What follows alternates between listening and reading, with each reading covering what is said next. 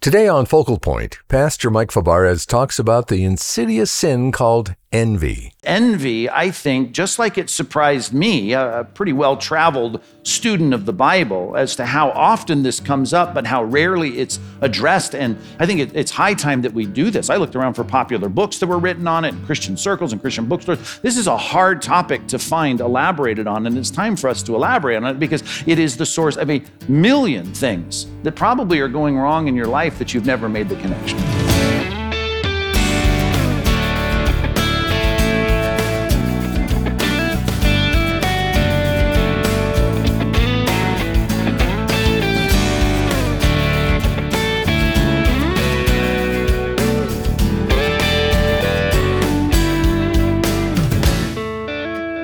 Some sins catch our attention quickly. They're shocking, scandalous, or even frightening. But there's a serious sin wreaking havoc in our society, in our relationships, and in our souls that too often goes undetected. And there's a good chance you're already suffering from its consequences.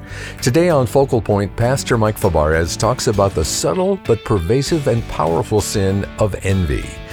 I'm Dave Drury. We're launching a brand new month-long series about envy, and now here's Pastor Mike with a message titled Envy, a Private but Disruptive Sin. As most of you have read, Paul tells Timothy to fight the good fight of faith. At the end of Paul's own life, he looks back and he says, I have fought the good fight. We as Christians are told to put on the whole armor of God. And the battle and war metaphors, they just continue throughout the New Testament. And the question I have for you is, what do you think of when you think of the Christian life as warfare? Right? What comes to your mind? What do you think about? You might think, as so often the metaphors go, that, for instance, as Paul says in 2 Corinthians, we have been armed with weapons for the right hand and the left. They're not earthly weapons, but they're weapons that we enlist to tear down any argument that raises itself up against the knowledge of God. They're powerful for the destruction of those arguments. You might think of that, the apologetic war that we're in with a world that constantly tries to tear down and besmirch the truth about God, about Christ, about the gospel. You might think of Christ's very militaristic terminology regarding the advancement of the church. You might think of the evangelistic assault upon the gates of hell as we're pushing into enemy territory to see people won to Christ and putting their trust in Jesus. That's certainly appropriate and guided by the biblical texts. Much of the battle in the Christian life is external. It's out there. But I think most of you know also that a lot of the battle motifs are directed to the battlefield inside of your life. There's a lot going on that really necessitates a kind of a war footing in our own thinking regarding our hearts, our lives, our minds. As it's put in 1 Peter, there are passions, desires that wage war, that's the terminology, against your soul. We know that there is much that we are told, talk about a war footing, Colossians 3:5, we are supposed to put to death whatever remains in you that's earthly, that's an unchristian way to do things, that reflects an unregenerate life. Those are to be declared as things to be eradicated. The Christian life has much that directs us to think about the war on the inside, and many of the things on the inside that we're called to fight are easy to identify. Right? When the lustful, immoral thought erupts, you I hope as Christians know, wow, that's got to be dealt with. The outburst of anger, or as Paul says, the obscene talk. Right? There's a lot of things that you say and go, oh, that's not befitting a Christian, and you know it's there. It comes with like the roar of a jet engine over the horizon as a missile is launched your way and it explodes like a 500-pound bomb. It's like, okay, this is clear, this is wrong. I need to fight this. But there's a lot of warfare in the Christian life on the interior, the battlefield of your own heart that's much more stealth. It's like a sniper that's hiding in the grass with a very hefty silencer on the end of the barrel.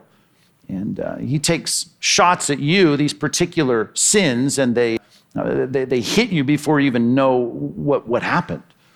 There's a kind of assault that's going on in your sanctification that is much harder to detect.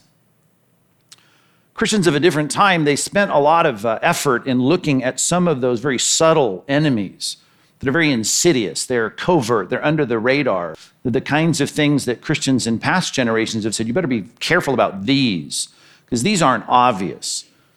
And I found that we have let some of these assaults on our sanctification to go unchecked. And it's time for us as a church, I think, to stand back and to say we need to look at the things that are moving me away from Christ's likeness, and they're really attacking my progress in the Christian life. And the reason we need to spend time on this is because there are certain insidious temptations and sins that take root in your life, and they are the cause of a 100 lesser evils, as Tozer put it, that are unfolding in your life, and you never make the association. Well, I have this problem, but this problem really is associated to this undetected sniper that's taking shots at you, and you're not even realizing it.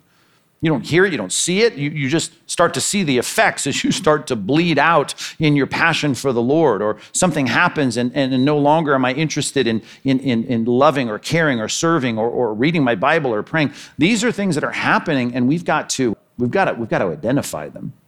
I was studying, and in Acts chapter 13, in verse 44 in particular, there's a description of why Paul and Barnabas were run out of Pisidian Antioch. It ends up not only just having them run out of town, but they end up putting a mob together to chase them down, and they leave Paul for dead under a pile of rocks. And the descriptive there in Acts 13:44 was a description that I noted, and it really stuck in my mind, in particular because the sin that was described is a sin that I think today Christians tolerate pretty well, and perhaps they don't even see it as a sin. Indicated, by the way, by the fact that I've been in this for a long time, and I hear very few Christians ever repent of this particular sin. How big is it? It's so big that when I read that and studied that text and brought that sermon to preach to you, though the sermon was about something else, about our example of Paul's tenacity, I realized that this was the very same sin that was designated as the reason that they crucified Christ. I thought, wow, I don't see much written on this. I don't see much preached on this. Matter of fact, I went back into my sermons, and I have thousands in my sermon database, and I looked for times that I preached on this topic. I found one sermon out of thousands, at least that I had put as a heading under the category of this particular sin. But if this sin isn't dealt with, I can assure you it's going to be the source of all kinds of other sins. As a matter of fact, this particular sin has always been found from very early in church history as what they would call a capital vice, a capital sin. As some of the early church fathers would put it, this is a sin that is the dictator and commander of a bunch of lesser sins. This is like a general in the fight against you. It's a capital vice or a capital sin, and maybe if you've read books or come out of some church tradition that speaks of the deadly sins, the 7 deadly sins, it's always going to be listed among them. And of course, this cloaked introduction is no surprise to you because you saw the bulletin when you came in, or you saw the title of the sermon published on the website. You know we're going to be talking about the sin of envy, and I think some people think, wow, why would we spend any time on that? We need to spend some time on that. As a matter of fact, I've scheduled 4 sermons to work through the problem of envy, because envy, I think, just like it surprised me, a pretty well-traveled student of the Bible, as to how often this comes up, but how rarely it's addressed and how rarely the light of Scripture is put on it. I think it's high time that we do this. I looked around for popular books that were written on it in Christian circles and Christian bookstores. This is a hard topic to find elaborated on, and it's time for us to elaborate on it because it is the source of a million things that probably are going wrong in your life that you've never made the connection. So I'd like you to grab your Bibles, and as you see here, this is going to be if you got your worksheet, you'll see it's going to be a textual topical series. I call it that because it's not rooted in one particular passage of Scripture. It really comes from many of them. It's a systematic study of a problem that we need to address, or we're going to continue to take hits and not even know where they came from. So take your Bibles, and maybe it would be good for you. I don't even know that you need to turn to this first one. It's there next to the first point on your worksheet, that blank that I trust you're going to fill in here in a minute. And it comes from Mark chapter 15, verse 10. And in Mark 15, verse 10, we see someone you wouldn't expect to have a lot of insight into spiritual things, and he doesn't. But he certainly has enough sense as a leader, an accomplished leader, to look at the problem of Christ being brought before the Romans, and he says, I know what the issue is. The issue is they're delivering him over because of envy. Who was? Well, the Sanhedrin, right? The top ruling class of the Jews, the people that ran the Temple Mount, right? I mean, he had so offended them, not so much by the fact that he stood for certain things they didn't like, although they didn't care for that, but because the crowds were going after him. I mean, all Israel's going to be following him. So he's just like, here he is riding in on a donkey on Palm Sunday, and everyone's like cheering and palm branches. They were envious. He had something that they wanted, and they didn't like that he was getting more of the spotlight than they were. Who was he? What seminary did he go to? How did he get into this position? I don't understand. We used to be something here, and now it seems like all the favor of the people is shifting over to him, and they were envious. And the man who saw this in Mark 15 is Pilate of all people. And it said the word is gnosko. He perceived it. He understood it. Gnosko. It's the word for knowledge. He had the knowledge. It rose to the surface that he was able to see the motive behind it. And so really envy is a motive. That's why it's a capital sin. It's a deadly sin. It's a deadly vice that causes other things, right? The crucifixion of Christ. Or even as it says in Acts 13, the reviling of Paul, which is bad. You're slandering a man that doesn't deserve it. He's innocent of the things you're slandering of. And also the heresy of speaking against what he was saying. He was holding up the scrolls. Paul was, and speaking about what the prophecy said and how Christ fulfilled them. And they said, no, we're not going to have you teach those. And we're going to teach something that contradicts that. So they became heretics. All because of, as it says in the text, they had this jealous, envious desire to have what they had. And you remember what happened was when Paul showed up on the second Sabbath, they had a big crowd. Now all of a sudden we needed 2 services, needed more parking spaces out front, needed to order more donuts. And all of a sudden the leaders of the synagogue were saying, we don't like this. When I preach, I don't get crowds like that. I don't understand. Envy. And I thought immediately of Christ. Christ was delivered over because of envy. It says in Matthew 27, clearly, it says, as I've stated in Mark 15:10, here is a perception of a man saying, I get it. Which, by the way, sin is always easier to perceive in someone else than yourself. Understand that. Pilate had a lot of problems. I preached on Pilate, kind of psychoanalyzed Pilate, if you will, theologically analyzed Pilate. And he's got issues, but he's able to see the issue of envy in other people. And I guess that's where we need to start.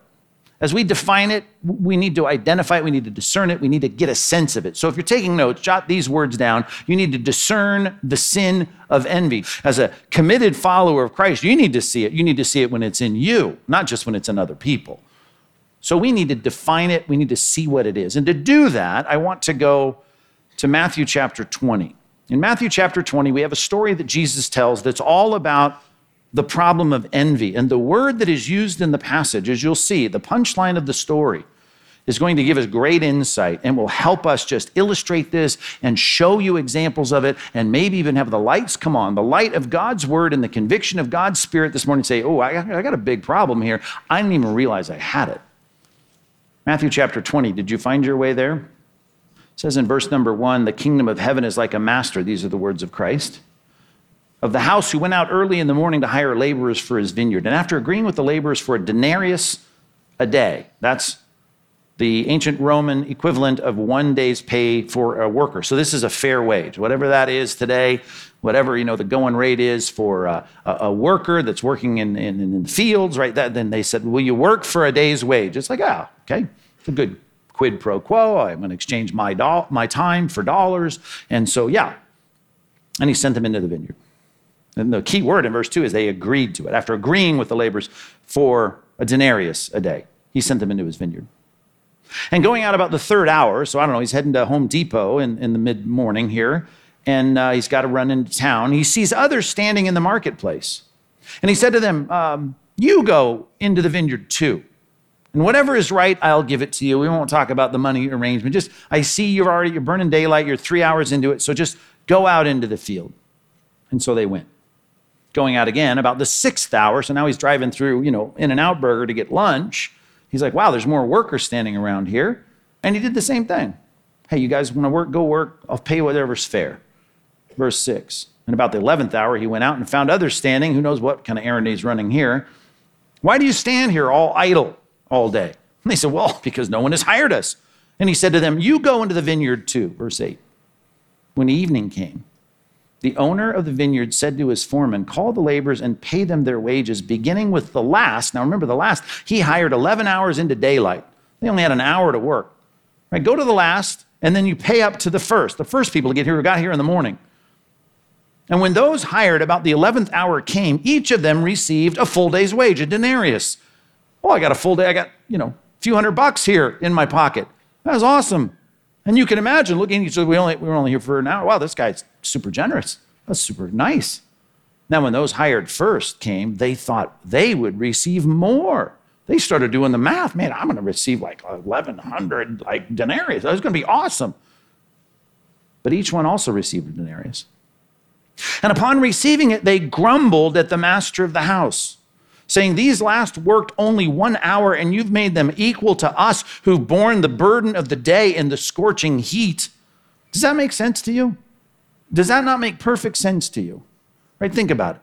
You go get a degree, you go get a master's degree, you go interview, you go get a contract. They talk about your pay. They talk about the package, the benefit package. They talk about the retirement plan, the 403B or the 401k. They talk about the health insurance and the health benefit savings program. They put it all in front of you and you agree to it. You walk out, you go home, you tell your wife, I got a good job, a good package, good deal. This is awesome. Let's celebrate. Let's go out to dinner. We got a good job now. And you come back into work the next day and he hires someone else with no college education, gives him the same title that you have, and he happens to share that his pay is twice your pay, and he has better benefits, and not only that, he's got an expense account and a bunch of other things, and he starts sharing, isn't it great to work here? Our boss is so generous, and you go, well, he ain't that generous to me. Well, yesterday you celebrated it with your wife. Your pillow talk was, it's great to have a good job now. But you go in the next day, and this guy has twice the package of benefits as you, and twice the pay as you. I don't know, how's that going to go when you start to talk to your wife that night around dinner? You're going to grumble against the master of the house. You're going to say, what's with the HR department? What's with the boss? What's with this guy? Who is this guy that I'm sitting with in the workroom talking about making twice what I'm making, and he didn't even go to college? What's the response? Verse 13. He replied to one of them, friend, I'm doing you no wrong. Yesterday you were in here and you signed the contract. You signed the benefits pack. You were all fine. You told your wife this was a great job. Did you not agree with me for a day's wage? That's a fair wage. Take what belongs to you and go.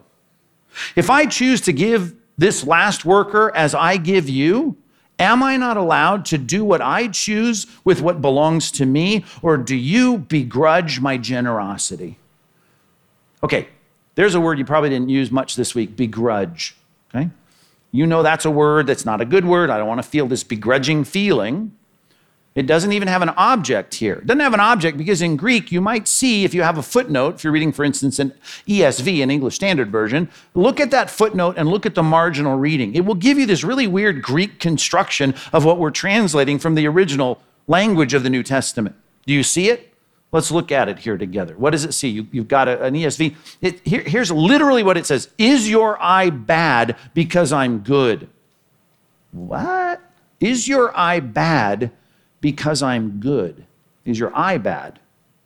Envy, let's just talk about it grammatically. Envy is a transliteration, a loose transliteration of the Latin word invidia. Invidia. It's a compound preposition in, which is against or toward or upon in Latin, and vidia or video would be the noun, and video we know is something we see moving on a screen. But the word means video means to look. Vidia means my eyes. So invidia, looking at, looking upon. See, the assumption is I'm looking not just upon you because you, boss, gave me a package deal that I don't like because you gave someone else something better, but my eye now is cast on them. I don't like them the way they get treated differently than I get treated when I should be doing better because they've done less. They're getting benefits that I'm not getting. They're getting advantages I'm not getting. I'm casting my eye on them.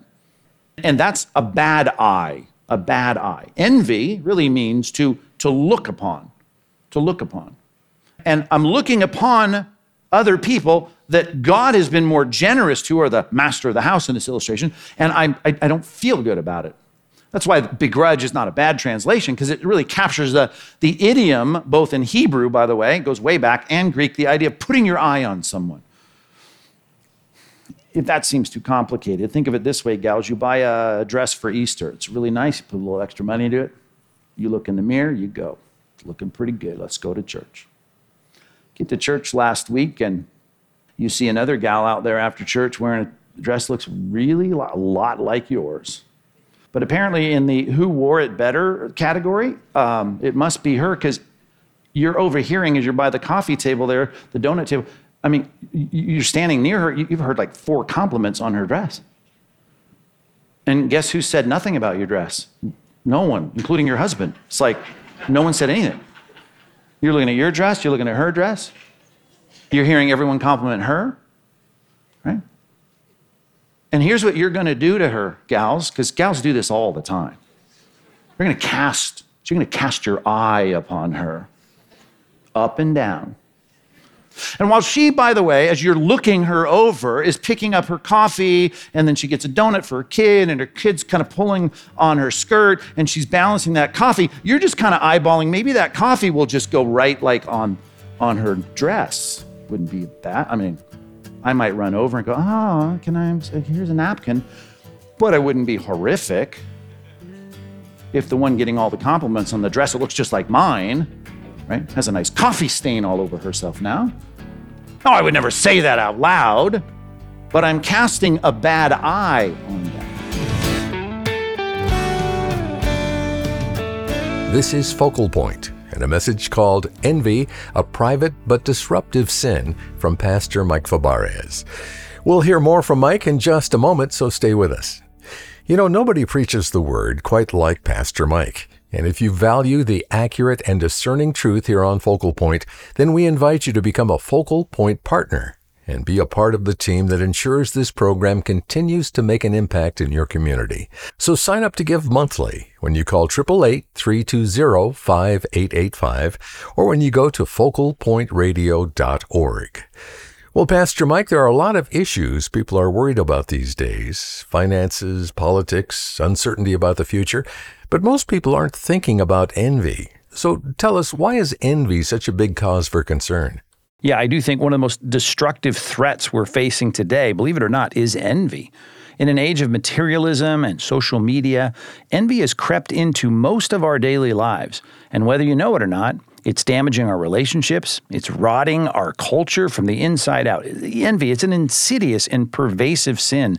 But thankfully, there's hope. I wrote a new book called Envy, A Big Problem You Didn't Know You Had, to show you how to overcome this corrosive sin and live a contented and joyful Christian life. By understanding how we as Christians are meant to live, you're going to discover how to truly rejoice with those who rejoice. In my book, I explore biblical truths that are going to help you shore up your heart and your mind and close those gaps that leave us vulnerable to envy's temptations. Learn how to live well and read my new book, Envy, A Big Problem You Didn't Know You Had. Dave's going to explain how you can get your copy. Thanks, Pastor Mike. You can get a copy of Envy when you make a generous donation to Focal Point by calling us at 888-320-5885 or going online to focalpointradio.org. We'll send you Pastor Mike's latest book as our way of saying thanks for your support. Again, that's focalpointradio.org. Well, I'm Dave Drury, hoping you'll join us tomorrow to learn more about Envy, a Private but Disruptive Sin, Tuesday on Focal Point. Pastor Mike here. Ever wish you could corner your pastor and challenge him with your toughest questions about the Bible, about faith? Well, now you can. Send me your questions. Head on over to focalpointradio.org and click on Ask Pastor Mike. Or send me a note on facebook.com/Pastor Mike or twitter.com/Pastor Mike. I can't wait to hear from you. Today's program was produced and sponsored by Focal Point Ministries.